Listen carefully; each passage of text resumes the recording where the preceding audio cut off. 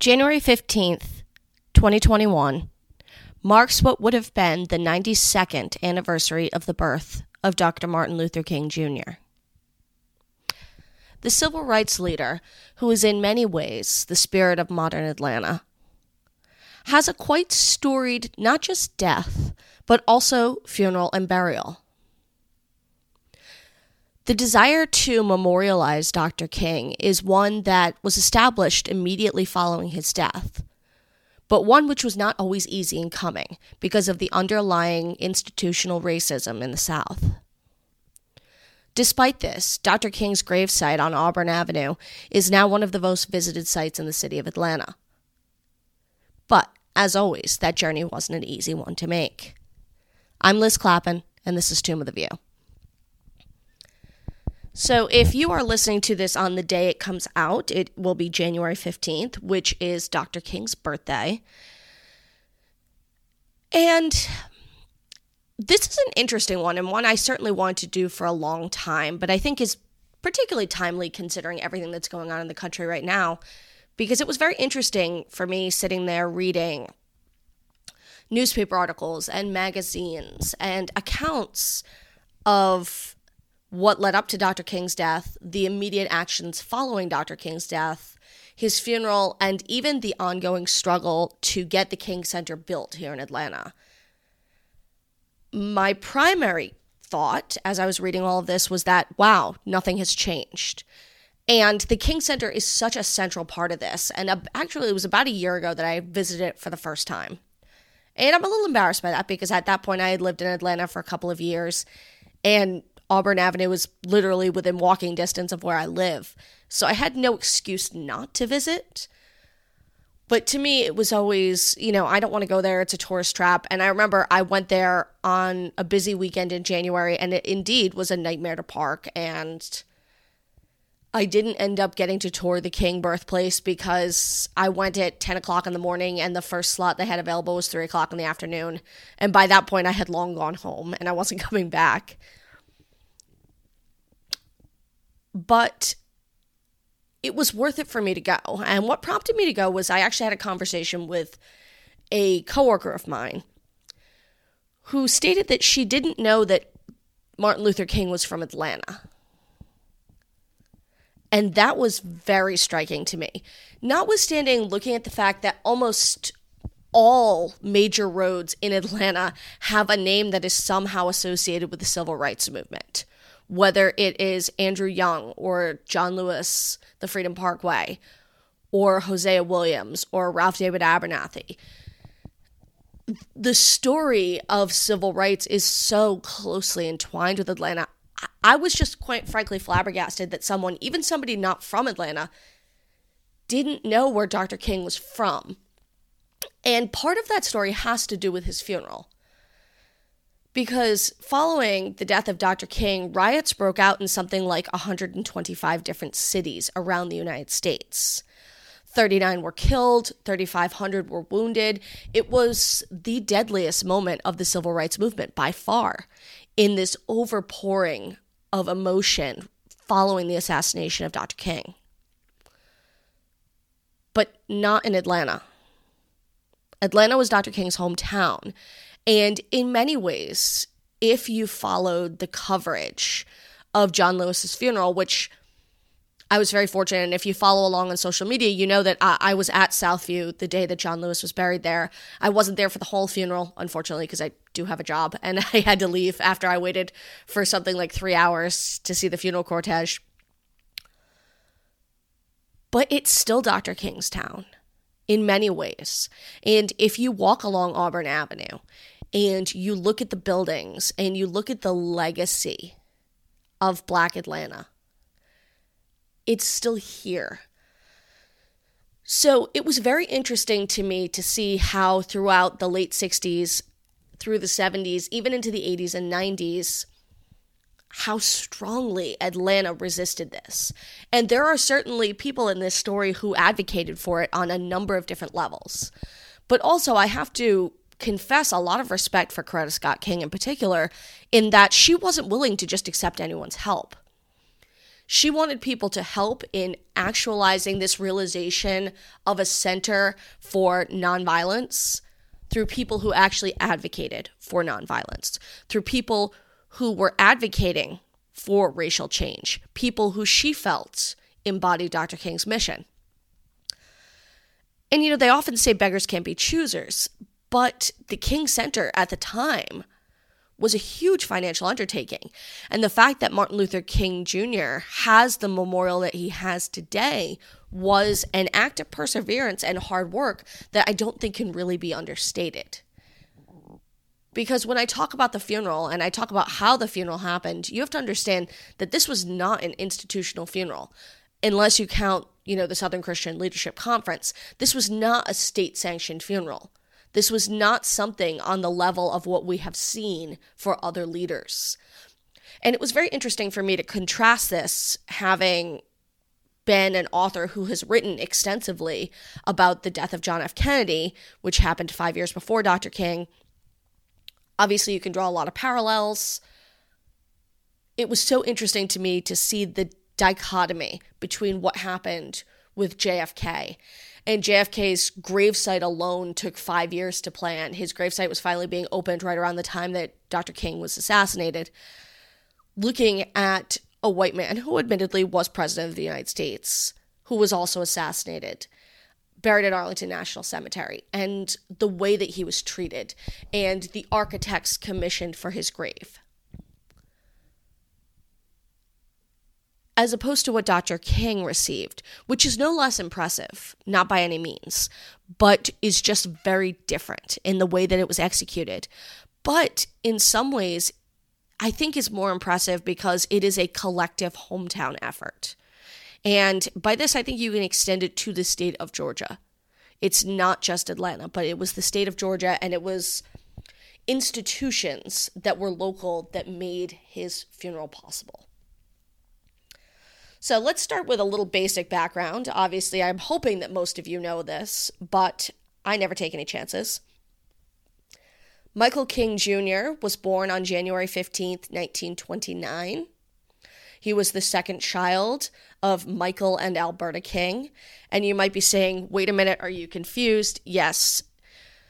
Martin Luther King Jr. did not become Martin Luther King Jr. until after 1934. His father was also a preacher and began to associate with Martin Luther during his preachings. He was on a preaching circuit, came back and started to colloquially use the name. Martin Luther King Jr. would not officially change his name on his birth certificate until 1957.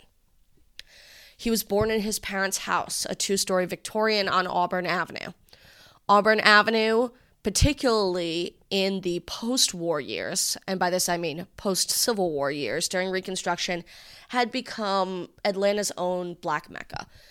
It was where the majority of the Black businesses were, Black banks, Black newspapers. I confess there are people far more educated on the history of Auburn Avenue, which frankly is fascinating. It is a beautiful street full of lots of culture, lots of history. If you are interested in this type of history, I highly recommend, and I will give a shout out to my friend Victoria, who I know you guys are very familiar with. She runs Archive Atlanta, a history podcast about the history of the city, and Auburn Avenue is one of her great passions. She does a lot of tours. She is extremely well educated. Last year, she got married in a building on Auburn Avenue. She can do a far better history of it than I do with some of the high points. So I do recommend you check out her podcast if you are interested in the history of that. Sadly, I don't have the time to go into all of the details, but let's put it this way. There is a reason that Dr. King ended up back on Auburn Avenue. And it's because in many ways it has always been the heartbeat of Black Atlanta. Not to say that Atlanta, which even today is an overwhelmingly Black city, doesn't have tons of neighborhoods that are Black and are shaped by Black culture, but Auburn Avenue is definitely the heart of it. From 1955 until his death in April of 1968, Martin Luther King was the leader of the nonviolent civil rights movement, deeply ingrained with the Southern Christian Leadership Conference. his life obviously has been well told. What I am interested in is more his death and what happened to him after his death. One thing I will say up front is that we are fortunate that this is one of those events that is incredibly well documented. Bob Finch, who was the official photographer for the Southern Christian Leadership Conference, and Flip Schulke, in particular, the photographs that they took documenting the funeral are beyond astonishingly beautiful. They are both in black and white and in color. And I can't express how much I enjoyed just looking at the photographs and the story that they told, because they are very personal and they are very intimate. And even though Dr. King is a powerful public figure, it makes the whole thing feel very intimate. There's a whole series of photographs of Coretta Scott King planning the funeral from her bedroom and sitting on the bed talking to Bobby and Ethel Kennedy, talking to Ralph David Abernathy, talking to some of the greats of the era from her bedroom, talking on the phone, planning the funeral details.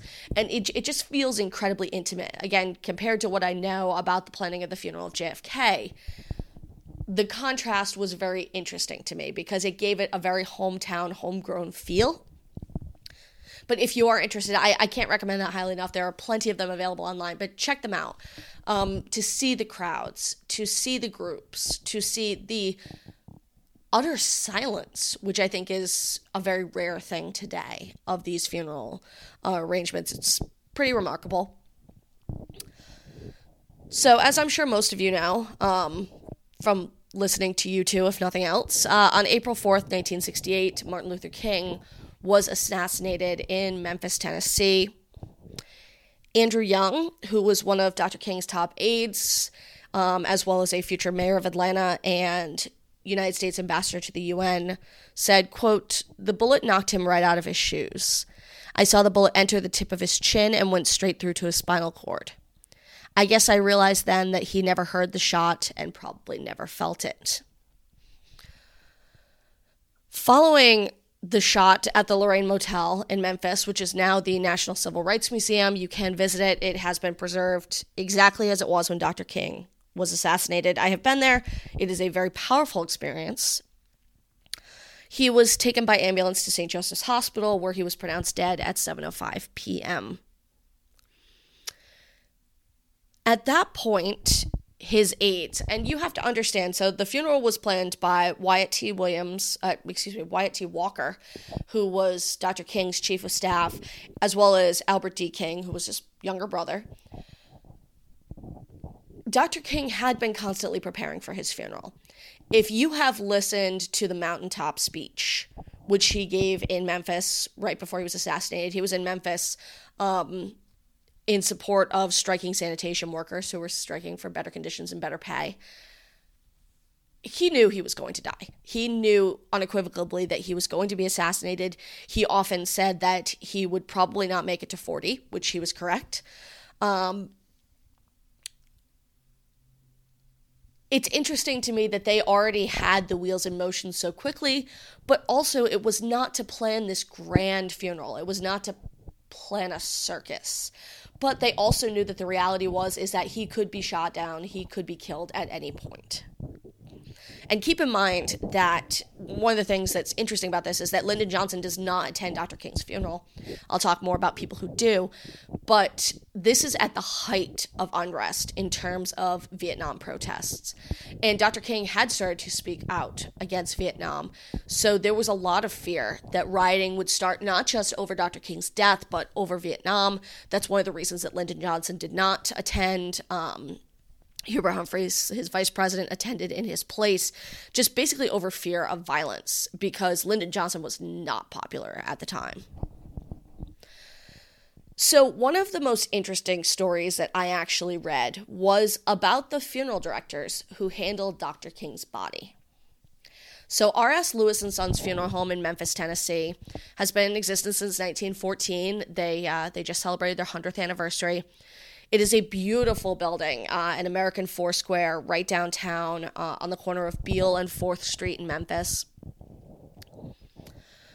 Robert Lewis Sr. is an interesting guy. He actually purchased the Memphis Red Sox, which is one of the teams in the Negro League, in 1922. He helped to finance the construction of Martin Stadium, which was later called Lewis Park, in Memphis, and was a huge supporter of the black community. So much so that when other teams from the Negro League came to town to play against the Red Sox, he would actually put them up in the funeral home because all of the hotels were segregated and they didn't have a lot of options about where to stay. So the Lewis Funeral Home is a powerhouse in and of itself in Memphis. But the account, and I'm going to read you at least part of this, because it's a very interesting story. 40 years after the assassination of Dr. Martin Luther King Jr., the memories are still painful for R.S. Lewis. It just tore me apart, he said. Just like every other person, he was an idol to me, and I couldn't believe it. Lewis had met Dr. King for the first time just one day before the civil rights activist was assassinated. Lewis was stopped at a traffic light in Memphis when a car pulled up next to him. Inside were Dr. King and Lewis's pastor. I was pulling up at a red light and my pastor said to me, "Robert, I want you to meet Dr. King." And I said, "Oh my gracious." And that was how we met. The next day, Dr. King's closest aides asked Lewis to prepare Dr. King's body for his funeral. The Memphis mortician found him faced with the most difficult task of his career. The bullet had done so much damage to Martin's face, and the autopsy had also caused a great deal of despair, said Reverend Samuel Billy Kiles. Overnight, Lewis and his aides worked on 13 hours to prepare Dr. King to be seen by his family. He was in the hospital when Andrew Young called Coretta Scott King to tell her what had happened. She asked him, "Do you think I should come?" And he said yes. And it wasn't too long before he called her back and told her that there was no need for coming. Fun fact, she did actually come to Memphis because he would be laid out in Lewis's funeral home. And she actually came on a private jet that was chartered by the Kennedys. Lewis felt incredibly honored to be entrusted with Dr. King's body. When word spread, hundreds of people showed up at the Lewis Funeral Home for what became the first viewing and memorial service for the civil rights legend. Sorry, WMC5 Action News. It was actually thousands. They estimate about 4,000 people came through the funeral home while Dr. King laid in state there. Days later, when thousands attended King's funeral in Atlanta, Lewis had also traveled there and received a personal thank you note from the King family. For 40 years, Lewis's story stayed with him and just a few close people. Kiles believes Lewis passed up what could have been a fortune in book fees and recognitions. That is powerful, Kiles says. That is powerful that he never boasted of it or bragged of it. He just did it because it needed to be done. Lewis is beginning to take comfort in the fact that his story is finally being told.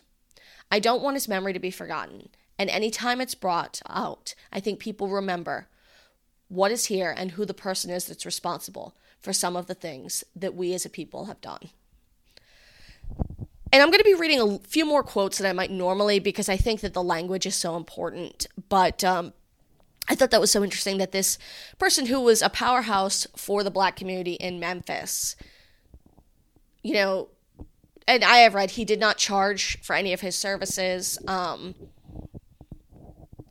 that he considered it such an honor. And again, it's a very hometown feel to it, this funeral. And the idea that there is a camaraderie and that it was all about the black community coming together.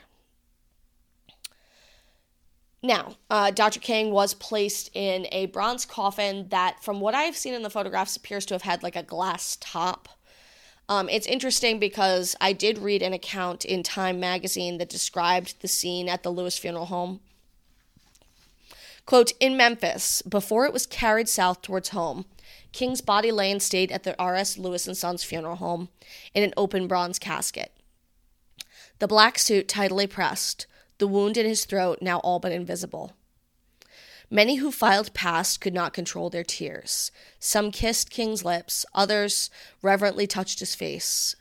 A few women threw their hands in the air and cried out in agony. Mrs. King was a dry-eyed freeze of heartbreak. So the body was escorted by National Guardsmen to the flight Now, what was waiting for King on the other end is interesting. Let's talk about Lester Maddox, because I am really not a fan of Lester Maddox, and you know I love to talk to you about people that I extremely dislike. So, Governor Lester Maddox of Georgia refused not only a state funeral, but a lying in state of any kind for Martin Luther King. He branded him an enemy of the country, basically said King was a communist and a rabble-rouser. Yeah, not a fan. He refused to fly flags at half-mast for King until 3 days after the assassination, April 7th, 1968, Lyndon Johnson declared a national day of mourning, at which point, because it was a federal mandate, he was forced to lower the flags to half-mast.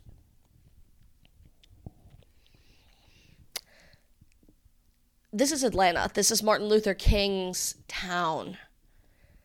And that is the institutional racism that occurred after he was assassinated. There was an overwhelming opinion among Southern Dixiecrats that he got what he deserved, and that they certainly were not going to celebrate such a man. And I bring this up, first of all, because it disgusts me, but second of all, it's amazing to me to have seen the difference in the mourning of John Lewis that happened now. And that is something that has changed. I don't think that John Lewis expected what he was given upon his death in terms of the mourning, in terms of the lying in state, in terms of the pomp and circumstance. I don't think that he wanted or necessarily expected that, but he certainly was owed it. So it's amazing to me about how divided the country was and how deep the institutional racism in the South was. That despite the overwhelming presence of people, and I'm going to talk about some of the people that were at the funeral in just a minute, this still occurred. And to take it a step further, so what he decided to do was he stationed 64 state troopers in full riot gear on the steps of the Capitol. Now, it's worth noting that he is not the only one doing this. So he barricaded himself in his office at the Capitol. Starting to remind me of somebody else I can think of. The City Hall, on the other hand, had been draped in black bunting. So this is important to say that this is a Governor Maddox problem. This is not necessarily an everybody problem. This is a Governor Maddox problem. Surrounded the building with these state troopers and ordered them to, quote, shoot them down and stack them up if needed. Now, it is important to note, after Martin Luther King's body was returned to Atlanta, it laid in state for 5 days in the Sisters Chapel at Spelman College, one of the historically black colleges of Atlanta, where thousands of people filed past to see Dr. King and to pay their respects to Dr. King. Not once in that 5 days was there unrest. There was no violence. There was no rioting. Nothing. And this is where my real problem comes in, because I understand that people are racist. I understand that. It's not something, unfortunately, that I personally can change. And this happened more than 50 years ago. But the willful ignorance to believe, when you see people who want nothing more than to mourn a leader, a nonviolent leader who they respected and who they followed, at what point can you just stop being an ass about it? Really? It's worth noting that Governor Lester Maddox is buried in Sandy Springs. I'm fairly certain nobody visits his grave. Maybe his family. I don't know. The amount of people who come to Atlanta is really stunning. So they say tens of thousands. I would say probably close to 100,000 non-Atlantans pour into Atlanta. Atlanta at that time is a much smaller city. The transit system provided free rides to the airports and train stations just to keep things moving. All of the hotels were full. So what they did was that colleges, churches, private homes, everybody opened their doors. One of the local Black radio stations put out a call for help and food.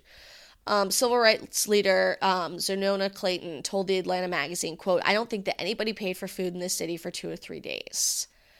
So again, this feeling that it's a very extended family, that it's a very close-knit community, definitely carries through.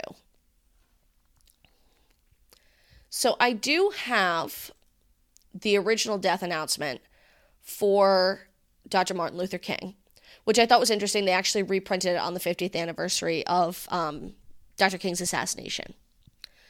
Services for Dr. Martin Luther King Jr. will be held for the immediate family and members of Ebenezer Baptist Church at 10:30 a.m. on Tuesday, April 9th, 1968, from the Ebenezer Baptist Church. Reverend Ralph David Abernathy officiating.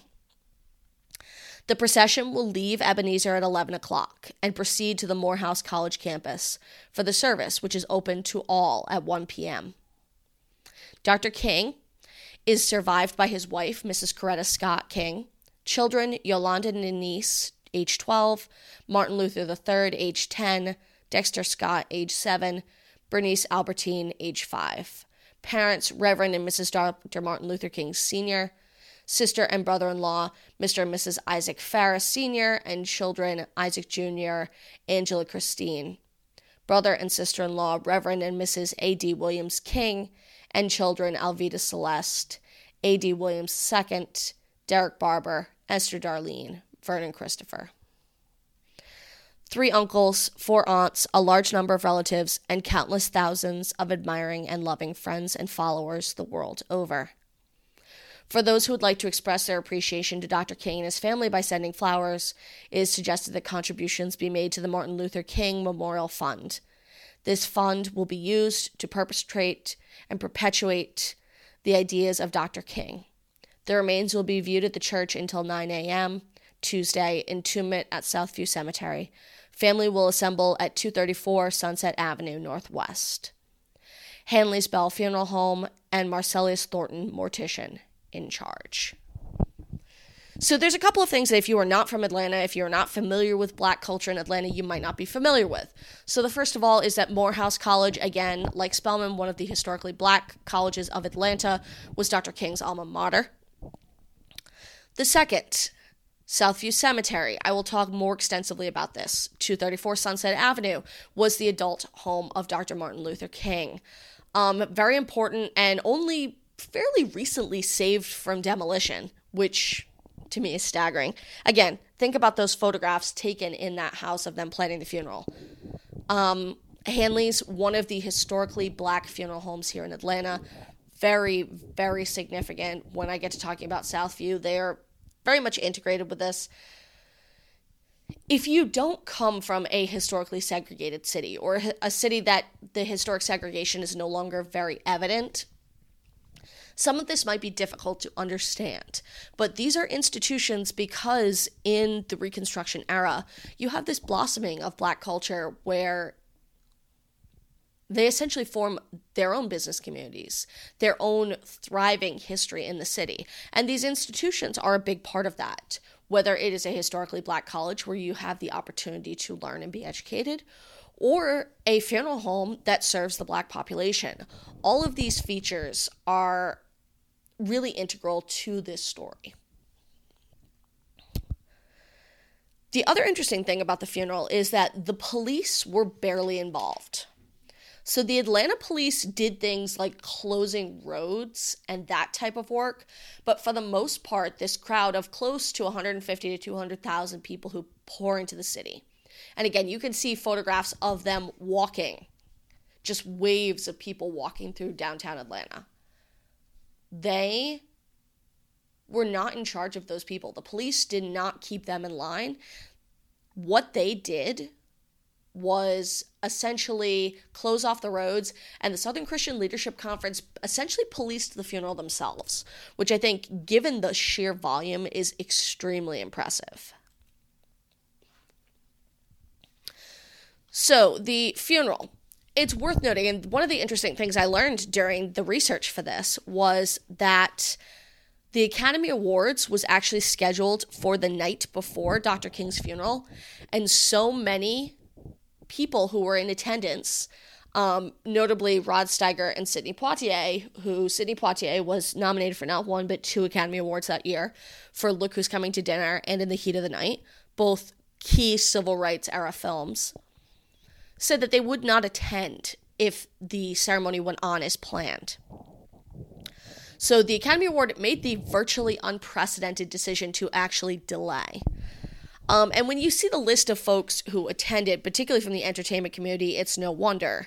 So some of the more prominent ones, Harry Belafonte, singer and actor, is in almost every photograph that you see with Coretta Scott King. Stevie Wonder, Diana Ross and the Supremes, Dizzy Gillespie, Aretha Franklin, James Baldwin, Alice Walker. Another thing I did not realize, apparently the stress of walking in the funeral procession, she and her husband had driven from Jackson, Mississippi. Following Dr. King's funeral, Alice Walker actually had a miscarriage.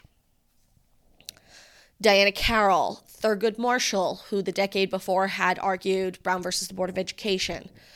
Carl Stokes and Richard Hatcher, who, if you're not familiar, they're two of the first black mayors of cities in the United States.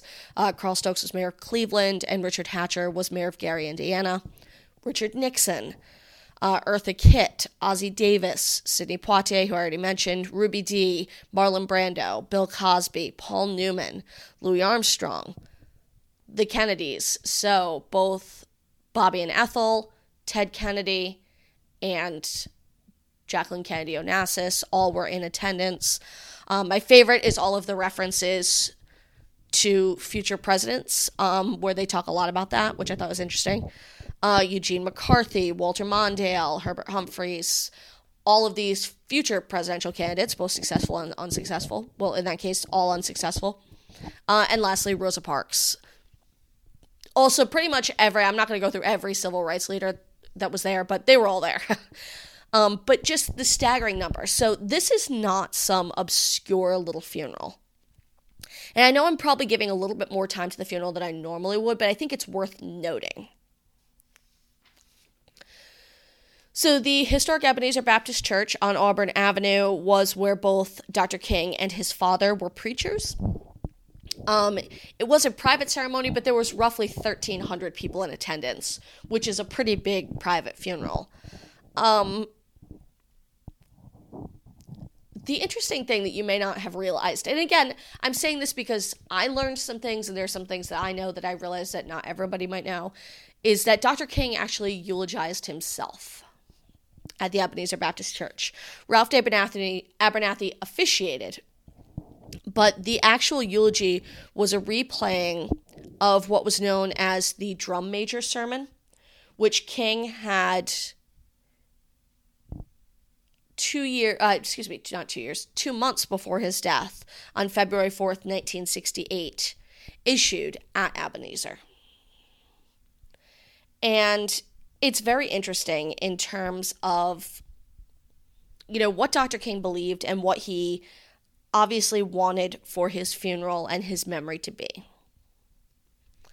If you want to say that I was a drum major, say that I was a drum major for justice. Say that I was a drum major for peace. I was a drum major for righteousness. And all of the other shallow things will not matter. I won't have any money to leave behind. I won't have the fine and luxurious things of life to leave behind. But I just want to leave a committed life behind. After that, there was a roughly 3-mile procession from the Ebenezer Baptist Church to Morehouse College. The interesting thing is I've read a lot of accounts that they talk about, literally all you could hear was the stepping of feet, of how quiet it was. There was some breakouts into different spirituals and things like that, particularly We Shall Overcome. Dr. Martin Luther King was not pulled in a traditional hearse. He was pulled in a farm wagon, pulled by 2 mules. And while the idea of being in a horse-drawn carriage, obviously, again, a parallel to the Kennedy funeral with the riderless horse and things like that, rather than this being a royal funeral, rather than this being part of the kind of elevated culture, this is tying him to his ancestors. You know, his mother, Alberta King, was descended from sharecroppers in Stockbridge, Georgia. This was tying him to the grassroots of his followers, of his mission, that he was a simple man. And even though obviously he's not being buried simply, there is this humility about it. And if you go to the King Center today, that wooden farm wagon is on display. At Morehouse, Benjamin Mays, the president, Mays actually has a lot in common with Dr. King. It's interesting. The way that they were moved, they were both originally buried in the same place and they were both later moved. Benjamin Mays is now buried at Morehouse. Eulogized him. And Mahalia Jackson sang Dr. King's favorite hymn, Take My Hand, Precious Lord. At this point, the procession leads to Southview Cemetery. So you might be like, yes, we're finally talking about cemeteries. I put all of that into perspective. Again, some of the photos from Southview are pretty crazy. Southview is a decent-sized cemetery. But it's amazing to see, like, people are standing on top of mausoleums trying to get a better view. I mean, it's still just crazy. And especially having been there so recently for John Lewis's funeral, the observations that I made, like, I was trying to think about it. Because that was always one of the fears with JFK. It's one of the reasons he ended up at Arlington, was that they knew that there was going to be massive crowds. But I guess people were not intimidated by this. I can't really speak to that, but... So Southview Cemetery here in Atlanta was incorporated on April 21st, 1886. It is the oldest African-American stockholder company in the United States. There were other African-American businesses that predated, but this was the oldest incorporated stockholder organization. It was started by 6 members, and it's so interesting because they really speak to the spirit of Reconstruction era in Atlanta. So Jacob McKinley and George Graham, who were both carpenters. The Reverend Robert Grant, who was also a blacksmith and a drayman. The Reverend John Render, who was also a drayman. Charles Morgan and Albert Watts, who were both grocers. So they were business owners, but many of them were also preachers. The sons of slaves. There's conflicting information about whether or not they were all enslaved themselves. It's hard to tell from their age. But in a world where everything was segregated and where the burial grounds afforded to African Americans were really not great, they wanted to institute a safe, clean, beautiful spot that was all their own to bury their dead. I want to talk more about the situation prior to that in Atlanta, but I don't necessarily have time right now. But just understand this was something that they wanted to do on their own. And their goal was to have a cemetery as beautiful and as clean and as lovely as any of those that were afforded to whites, which they were not allowed to be buried in. Now, there has been a wonderful book written by D.L. Henderson here in Atlanta about the history of Southview. And one of my favorite quotes from it comes from one of its residents, the Bishop Henry McNeil Turner, who died in 1915. He was a member of the state legislature during the Reconstruction era, which, if you know anything about the early black legislators who were elected in the Reconstruction era, unfortunately, Jim Crow and, well, let's just say it, the Klan put an end to that early era of it. There's actually a really good podcast that Mo Rocca did for his podcast, Mobituaries, about these early black legislators. I would very much recommend if you are interested in the history of that. But the bishop was also a bishop of the African Methodist Episcopal Church, and he said, quote, "There is no such place as white heaven, where every angel, cherub, and seraph is white. If there were, it would be a dull, monotonous place." So Southview was a very important space. Whether or not you're familiar with it, prior to the end of slavery, funerals were often one of the few times when slaves were allowed to gather. So between the religious importance of this, the symbolic importance of being able to own your own grave plot and be part of an incorporated company that would guarantee that it was well maintained and taken care of, there's a lot of importance in Southview. And so that was what was chosen as the place of Dr. King's initial burial. His crypt is interesting. So the crypt that Dr. King was originally buried in was the first of, as I count it, 4 crypts. I could be wrong. It could only be 3, but from what I can tell, there were 4 separate crypts that Dr. King was buried in. And this one is interesting, actually, because it is still there. So the crypt that Dr. Martin Luther King Jr. was buried in at Southview is still there. It is now where his father and mother are buried. They are buried at Southview. The crypt was designed by the Roberts Marble Company, founded in 1898 in Ball Ground, Georgia. They were longtime owners of a stone mill, producing high-quality funerary monuments.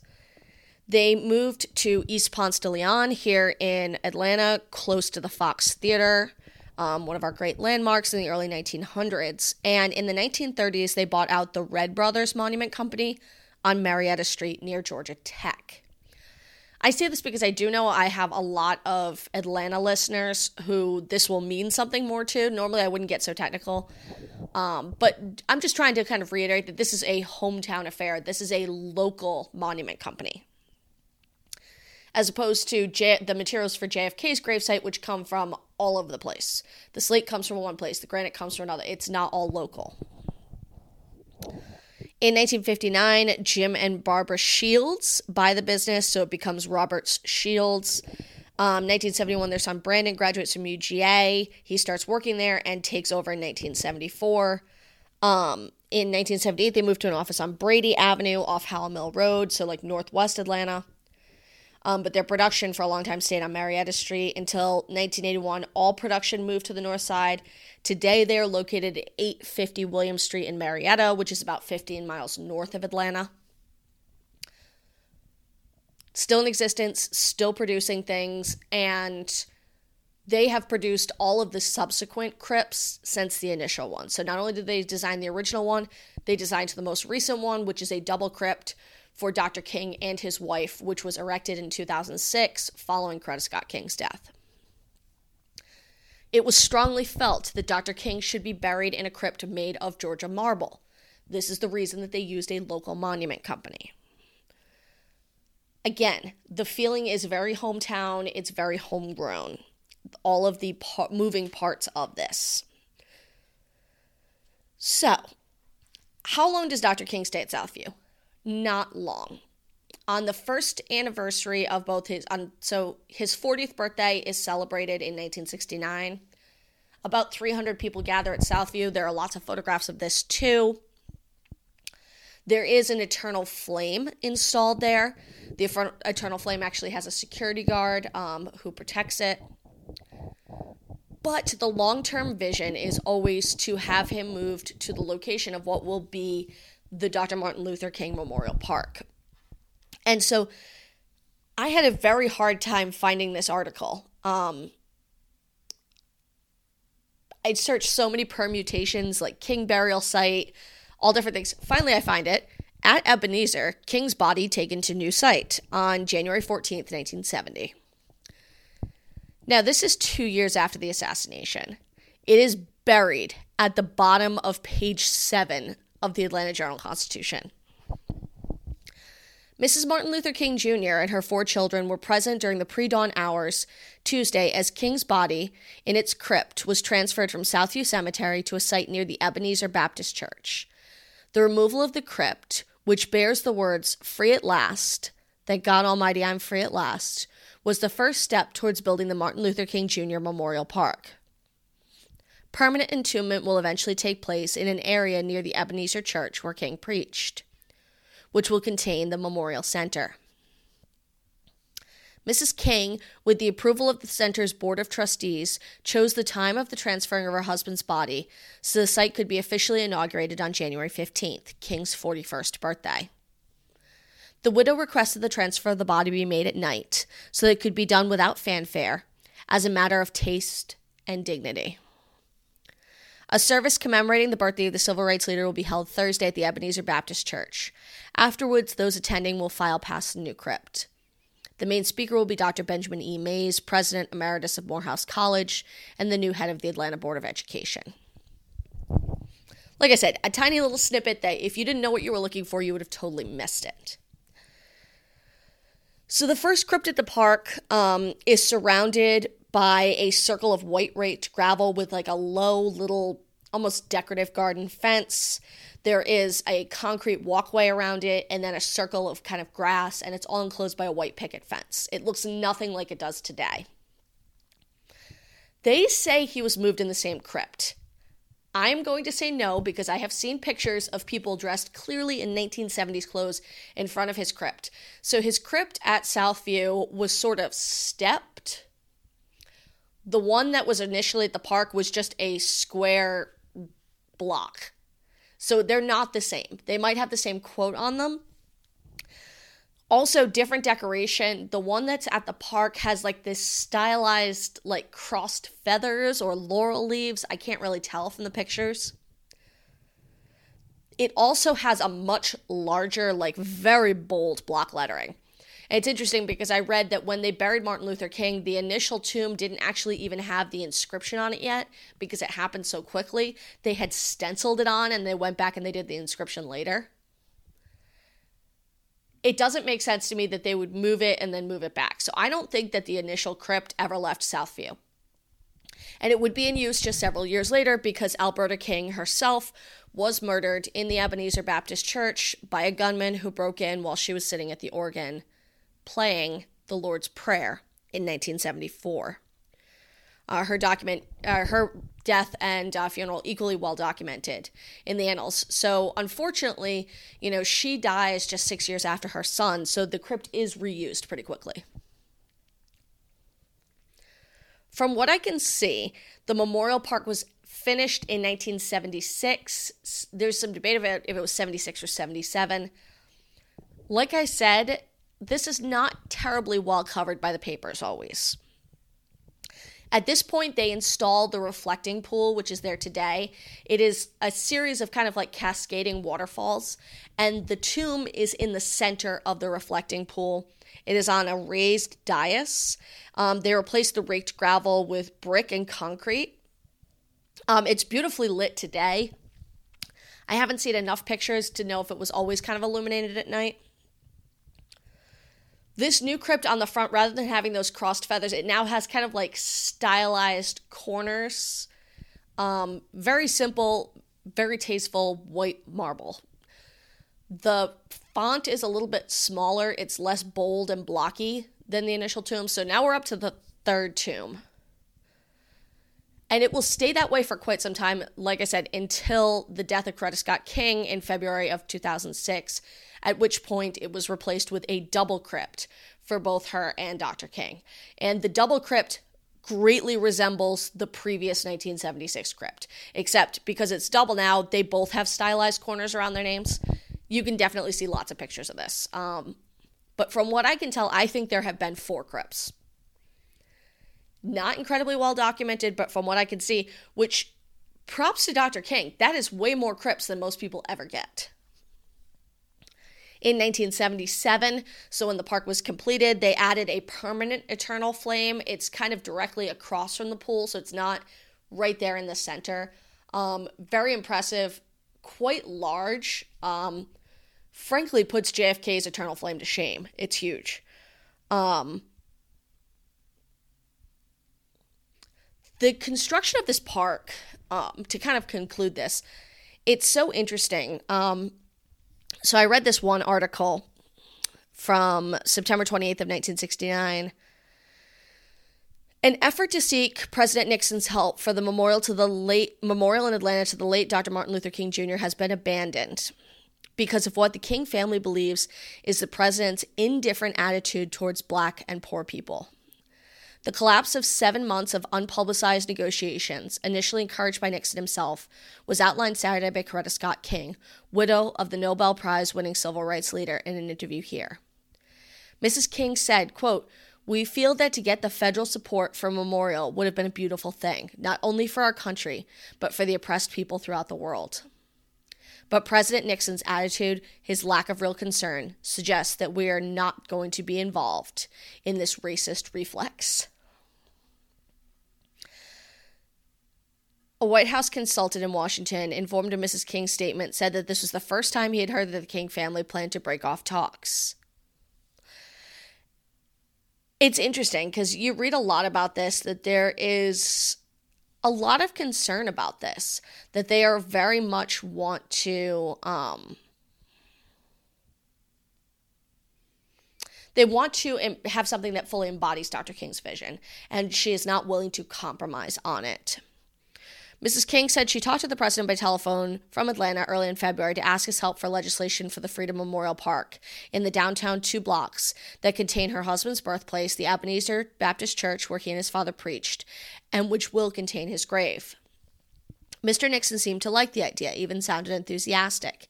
He said he would send his best man for the job to talk to me and promised that the plan would receive immediate attention from the White House. A few weeks later, Robert H. Finch, Secretary of Health, Education, and Welfare, visited Mrs. King in Atlanta. He offered his own department's help for the creation of a Black Studies program as part of the memorial. And then it kind of goes on like this, like push and pull negotiations. I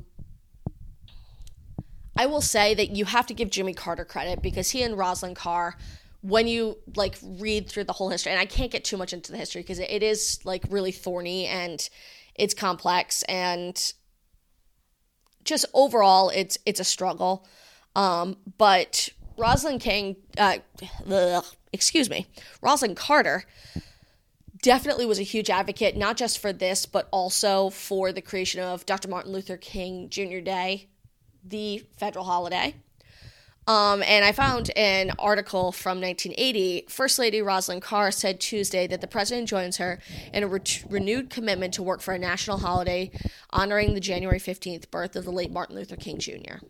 Mrs. Carter's remarks at the 2-hour memorial service before an overflowing crowd at Ebenezer Baptist Church came only hours after the marble front of King's crypt was defaced during the night with streaks of red, black, and green paint.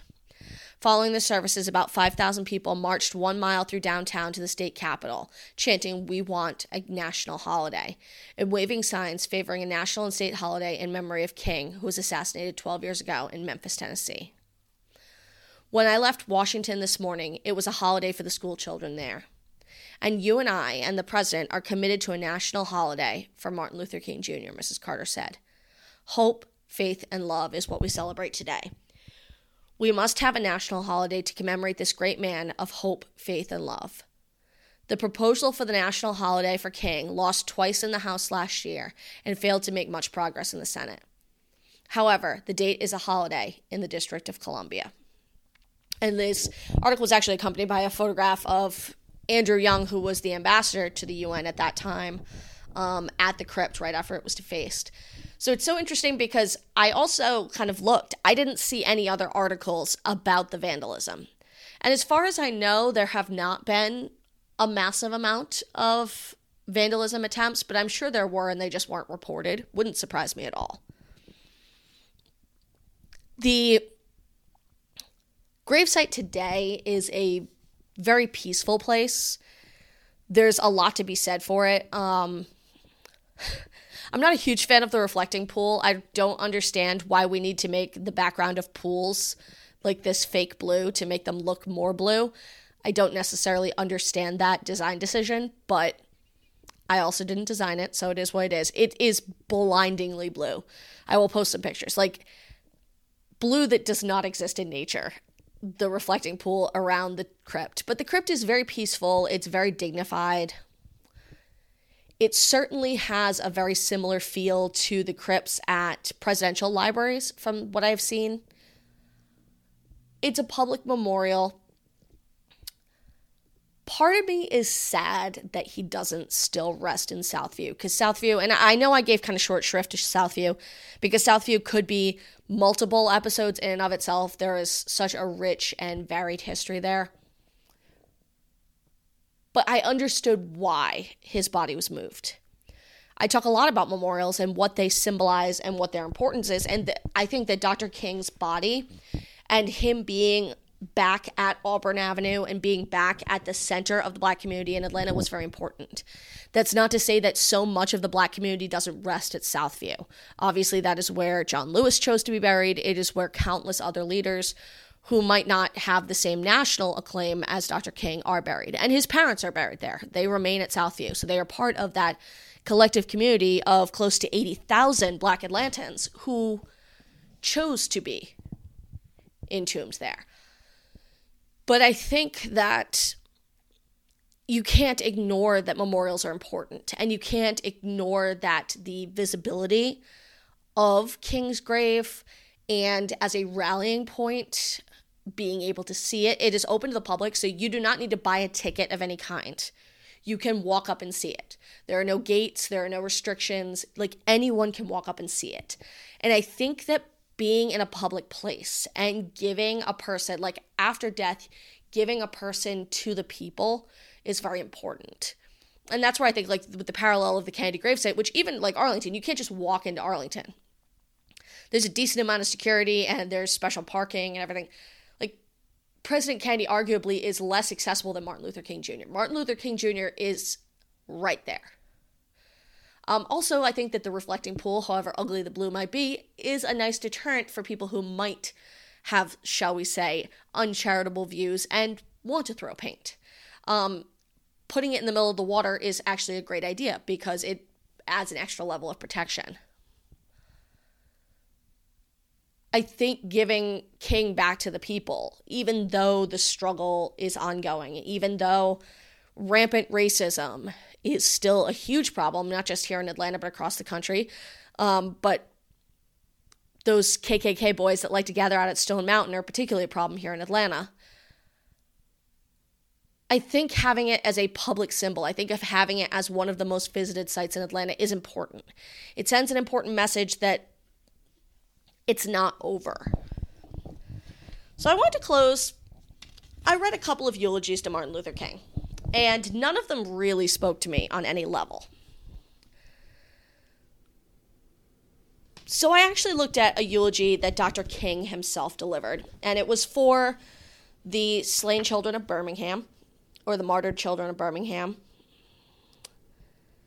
who were killed in 1963. And this was a eulogy he delivered at the funeral of 3 of the 4 girls, Addie Mae Collins, Denise McNair, Carol Robertson, and Cynthia Wesley. They were killed on September 15th. And if you follow along on my Instagram, I did a little feature on the September 15th. But I really like Dr. King's words, so I'm going to finish with those because I think he said it best. It is almost impossible to say anything that console you at this difficult hour and remove the clouds of deep disappointment which are floating in your mental skies. But I hope you can find a little consolation from the universality of this experience. Death comes to every individual. There is an amazing democracy about death. It is not an aristocracy for only some people, but a democracy for all the people. Kings die and beggars die. Rich men die and poor men die. Old men die and young men die. Death comes for the innocent as it comes for the guilty. Death is the irreducible common denominator of all men. So, in a difficult time where we still struggle with the same inherent, unfortunately ever-present issues of racism and divide, hopefully Dr. King's story and his very central gravesite and the perseverance of community in wanting to memorialize a leader can be an inspirational story. I don't like to get overly sappy, but you know what? I often divorce myself from people. I talk about cemeteries as institutions. I talk about them as urban planning. I talk about them as a necessity, as a sanitation measure, as a arboretum. There are lots of things I talk about cemeteries as. And as opposed to my comrades in the field who are also cemetery podcasters, they almost exclusively focus on people. I very seldom do. And there's a reason for that. Because I, like Dr. King, see death as the great equalizer. I see death, though, as something that should not be discarded, but rather celebrated. And I try to look at how cemeteries do that in a myriad of different ways, how they innovate, how they change. But I think that every once in a while you do have something that is such a symbol, like Dr. King's body, that does change things, that changes the way that people look. And that I hope that because for the early 10 years following his assassination, he really couldn't rest easy because his body, even though he was no longer alive, still had a lot of work to do. It had a lot of work to do as a symbol, as a message of nonviolence, as a call to peace. So hopefully now, more than 50 years after his assassination, he can find some sort of rest. And he can be a reminder that while death is the great equalizer, it's still important because it gives life meaning. As always, thank you for your ratings and reviews. I would still love a few more. I know it takes time. I know it does. But, it's January. It's cold out. There's only so much Netflix you can watch. If you do have a couple of minutes, I would love a rating and review. It does help me be more searchable. I do like to go in and search myself occasionally on platforms just to see how easy it is to find me. And the more ratings and reviews I get, seriously, the easier it is to find me when I come up. That way, you have to scroll less if you're looking for me. And when you recommend me to all your friends, it's easier for them to find me too. If you are interested in following along on social media, Tomb with a View podcast on Facebook, Tomb _with_a_view on Instagram. You can watch me continue to fight Confederate monument supporters, which is my new favorite hobby. In addition to that, if you would like to suggest a topic or you want to get in touch with me for any reason, tombwithaviewpodcast@gmail.com. I am still waiting on my new podcasting equipment, which has been stuck in mail limbo for way longer than I would like. But once it does come, hopefully some interviews. I'm excited about that. In the meantime, I'm Liz Clappin, and this is Tomb with a View.